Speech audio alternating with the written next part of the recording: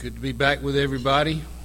If you have a Bible on your tables, you can turn to Ephesians chapter 2. Ephesians chapter 2, and I didn't look up the page. Some of you may have the Bible on your phone. Anybody have a Bible on your phone, your Bible app? Yeah. Kenny's got the Bible on his phone. That's fantastic. I got the Bible app, and I love it. It's a very simple. It's free, and so it's a good little app.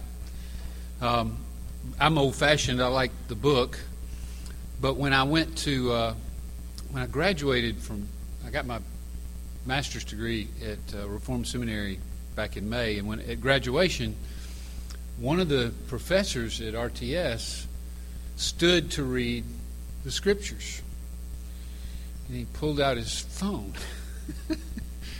And I was a little taken aback by that. An RTS professor is going to read the word off of his phone. But, stone tablets, phone, Bible, whatever, it all works. So, anyway, let me read Ephesians chapter 2, and then I'll open our time with prayer. Ephesians 2, I want to read through verse 7 of Ephesians 2. And as you know, what we're doing is I'm looking at Ephesians and looking at how it parallels or mirrors Colossians, and we're just going to look at one text from Colossians, one little brief text today, but Ephesians 2, 1 through 7.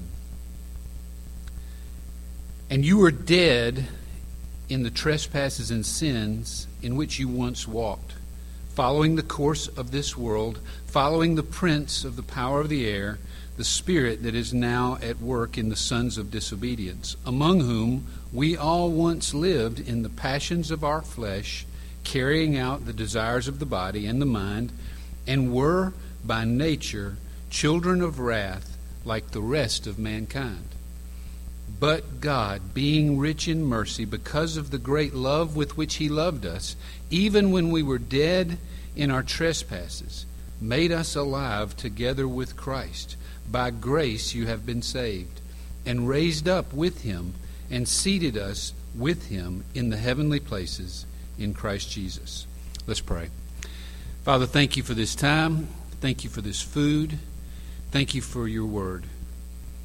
It comes to us in so many ways. Father, pray now that you would bring your word to bear upon our hearts and our minds, to show us who we are, to show us who we were, and to help us, Father, to give us strength to testify of what you have done for us in our lives through Christ. And it's in His name we pray. Amen. Most of you know me, but some of you might not know that for the past 26, almost 27 years, I've made my living washing cars. In 1989, I was hired as the general manager of Fountain Car Wash, and later became the owner of Fountain Car Washes. And at our peak, we had 45 employees. I'm not sure how many are up there now, but I sold the big car wash in January of last year. But at our peak, we had 45 employees, and most of them were between 16 and 21 years old. And for most of them, it was their first job. And so for most of them, we had to teach them how to say please and thank you and yes, sir, and yes, ma'am, and to pull their pants up. I mean, we had to teach them all sorts of stuff. And it got to be comical when I went out of town and somebody said, who are you, where are you from, and what do you do for a living? I would routinely say, I'm Chuck Duggan from Macon, Georgia, and I run a daycare for teenagers. Because that's what I felt like. I've always said, or I've often said, that if I was going to commit a major crime, like murder, say, I would do it at the car wash because nobody would see anything. 2 employees driving 2 separate vehicles. Boom, they bump into each other. I go to them. What happened? I don't know. What do you mean you don't know? Weren't you driving? Yes. What happened? I don't know. They're not dead. They're just brain dead. Bill Cosby used to say that teenagers are all brain dead. They're not cogitating. They're not communicating. If any of you have had teenagers, when you've got it coming, I remember when you were brain dead.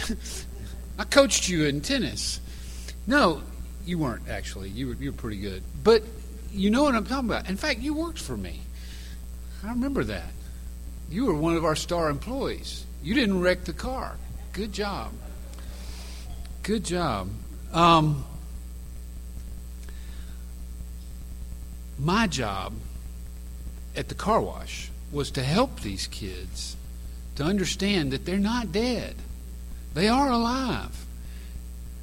Paul, in this passage of Scripture, reminds us as Christians, we're not dead. We're alive. Verse 1, he says, and you were dead in the trespasses and sins. You were, past tense. You were dead. Paul starts this letter to the saints in Ephesus. These are the Christians. And Paul's saying, you, Christians, were, past tense, dead. You who now have the position of being chosen by the Father, redeemed by the Son, and sealed by the Spirit. We saw that last week. You were dead. You weren't sick. You weren't dying. You weren't drowning. You weren't in just a bad place. You were dead. There's a parallel passage in Colossians 1:21 that says, you were alienated and hostile in mind, doing evil things. Alienated from life, separated from life. There was no life in you. Verse 2, and Paul says, when this was the case, you once walked following the course of this world, following the prince of the power of the air, the spirit that is now at work in the sons of disobedience. These sins you walked with. They were your companions. Gluttony, pride, self-pity, lust, covetousness, idolatry. All these things were sins that you walked with on a daily basis, and they were your companions, and your course was the course of this world. Your course was the same course that the rest of the world is on. Your course didn't look any different. Somebody would look at your life and say, okay, I see where you're at. I know where you're at. I know what's going on in your life. You're right there with everybody else. There's no difference in you from anybody else. And your leader was the prince of the world, the spirit of disobedience that is in all of us in our dead state. And at this time, Paul goes on and says in verse 3, among whom we all once lived in the passions of our flesh, carrying out the desires of the body and the mind, and were by nature children of wrath like the rest of mankind. Paul says we lived in the passions of our flesh. We had passions that flowed from the desires of the body and the mind that were dead and not in any way alive to the things of God. The things of God were foolishness to us and made no sense because we were dead and had no sense of anything but the passions of our own sinful desires. Now, there are many people, many smart people, who disagree with this. And what they say is that the whole of the matter is the human will. In other words, it's all up to you. You decide. You make a choice. And they say that the state of man is not dead, but only sick, like some of my old employees. They needed to have an attitude adjustment. They needed to have some information given to them so that they could make a better decision. I have to tell you one story about one of my old employees. I'll call him Ralph. I don't think I ever had an employee named Ralph, so I think this fits. Ralph had a drinking problem. Not ever at work, but he would come in hungover, and you could tell he didn't feel well at all. He'd had a hard weekend, and he just looked rough on Monday mornings. And we had several conversations about that problem. Well, Ralph was married. He was in his early 20s at the time. And Ralph came in one Monday morning, and he had this enormous goose egg on his forehead. I mean, big. It stuck out like a horn. It's like somebody had implanted a golf ball in his forehead. And I said, Ralph, what in the world happened to you? Ralph stuttered. He had a stuttering condition, but he stuttered and he said, Duggan, you know I have this drinking problem. I said, yeah, Ralph, you and I have talked about it a bunch. He said, well, Saturday night I got drunk. I said, well, Ralph, did you fall? Did you run into a wall? Did you have an accident? What happened? And Ralph said, well, when I came home, my wife she hit me. I said, she hit you? What did she hit you with, Ralph? He said, she hit me with a square point shovel. True story. I said, oh my gosh. I had this image. It's like a cartoon image, bong. And so I said, Ralph, what did you learn by that? He said, I ain't going to drink no more. I said, that's good. Well, there's a lot of people that think that's what non-Christians need. Maybe not a square point shovel, but a Thompson chain reference Bible whacked them over the head, and they say, oh, I got it. And if you could just give them enough information, they could make a better decision. Well, Martin Luther wrote a book a number of years ago, 500 years ago now. Martin Luther wrote a book called The Bondage of the Will. And in that book, he wrote the whole book to counter this argument that it's all up to you. You just got to make a better decision. And so what Martin Luther did was take 380 different passages of Scripture in the Old Testament and the New Testament and built an argument that said, in summary, the will is not free. But it is captive, prisoner, and bondslave to the will of Satan. That's what he believed. The will in non-believers is not free, but it is captive, prisoner, and bondslave to the will of Satan. And he quotes 1 Corinthians 2:9, which says, Eye hath not seen, nor ear heard, neither hath it entered into the heart of a man to conceive the things which God hath prepared for them that love him. God's will, he says, is the only will that is free, and it is impossible for man in his state of bondage to conceive. You just can't even think of God's will. Jonathan Edwards, 200 years later, wrote The Freedom of the Will, which sounds completely opposite of the bondage of the will, but in reality it's not. He said that the problem is not with the will itself, since the will simply is the mind's choosing what the mind deems best. The problem is with man's moral nature, he says, which is opposed to God, and with the sinful motives that follow from that corrupt nature. Edwards said that the will is always free, and we always choose what we judge best in a given situation. But as sinners in our dead state, we always judge wrongly. We think God undesirable, and hence we always resist him and reject the gospel. So Luther says that the will is in bondage to only choose what is evil. Edwards says that the will is free, but the condition of man is such that the choice to choose good over evil will never happen in dead men. James Boyce, who's written a great commentary on Ephesians, says that the Apostle Paul would have liked Edwards' assessment, because he says, while sinners are dead, they walk quite actively in sin. He is dead towards God, but he is alive towards all wickedness. He is dead towards God, but he is alive towards all wickedness. Are any of y'all fans? I bet not in this room. Are any of y'all fans of the TV series The Walking Dead? One? Okay. It's hugely popular. It's been, how many years has that series been going on? 10 years? Long time. They're still filming up there in the Peachtree City, Fayetteville area, and I was up that way not too long ago.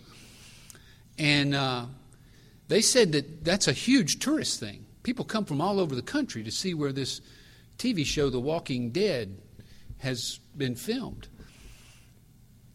I've seen it, and it's, it's kind of gross, really. But a few years after that show came out, they filmed a movie at our car wash up here at Hardeman Avenue called The Crazy. Some of y'all are nodding your heads like you've seen this not too well-made movie. But it's not a bad movie, especially if you like zombies. But I got to be there while they were filming the movie and watch the makeup people do their makeup stuff to make these people up. And they're good. These makeup people are amazing. And they can really make somebody who's alive look very dead. And it was a little scary because you'd be coming around the corner and this person would be there. And they were rather frightening to see. But I thought a lot about this. That's what we were.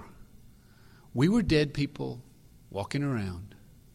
We were dead people walking around. But there's good news. Verses 4 and 5.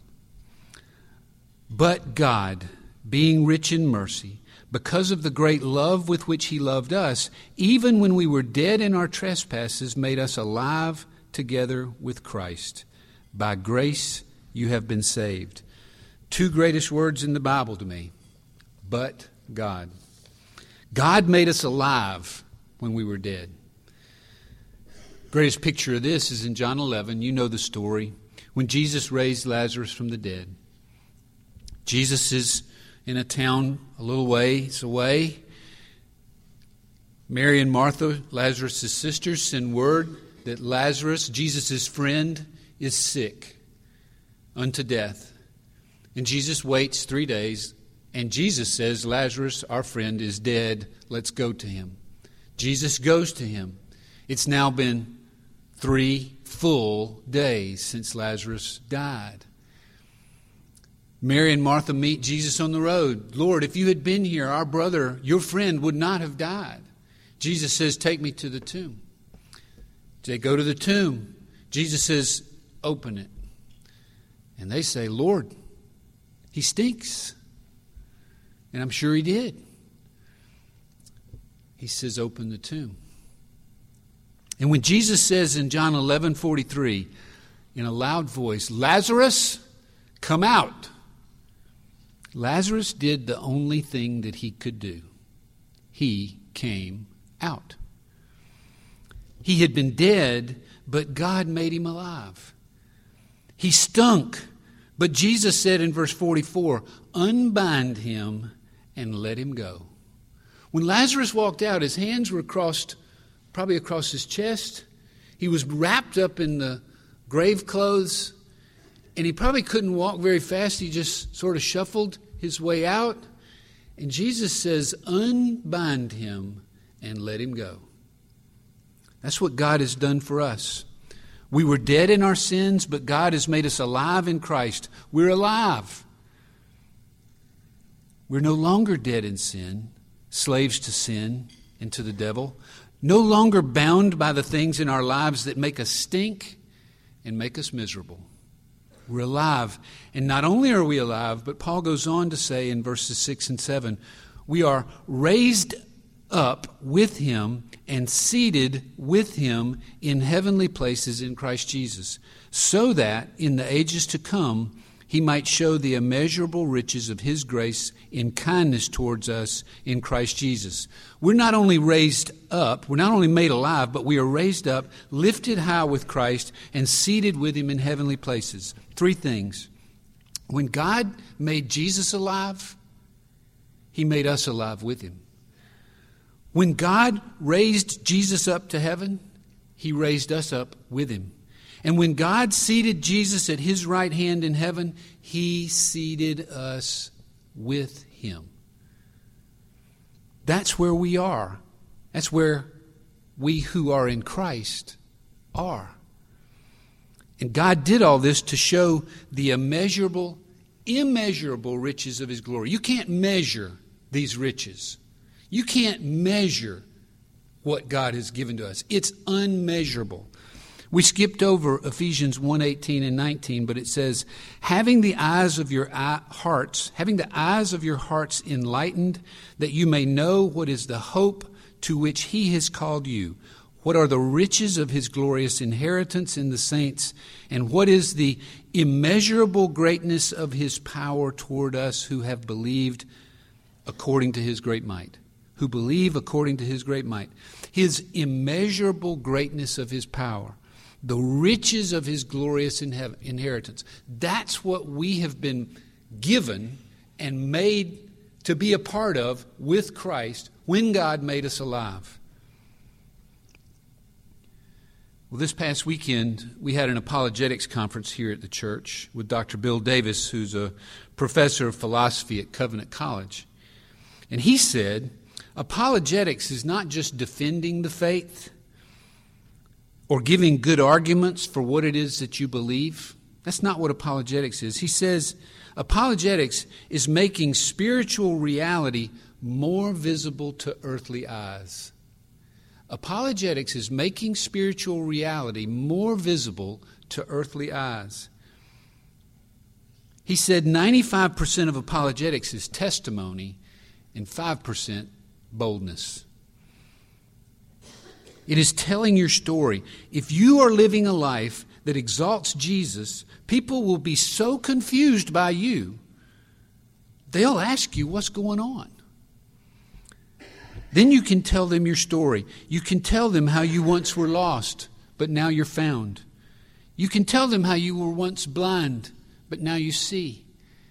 And you can tell them how you were once dead, but God made you alive in Christ. So here's a question. If you are a believer in Christ, are you living a life that demonstrates you have been made alive? Are you living in a way that when the world looks at you, it says, you must have a treasure that I don't have. Money makes me do this, and sex makes me do this, and possessions make me do this, and you don't look that way. Are you ready to tell the story of how God made you alive in Christ?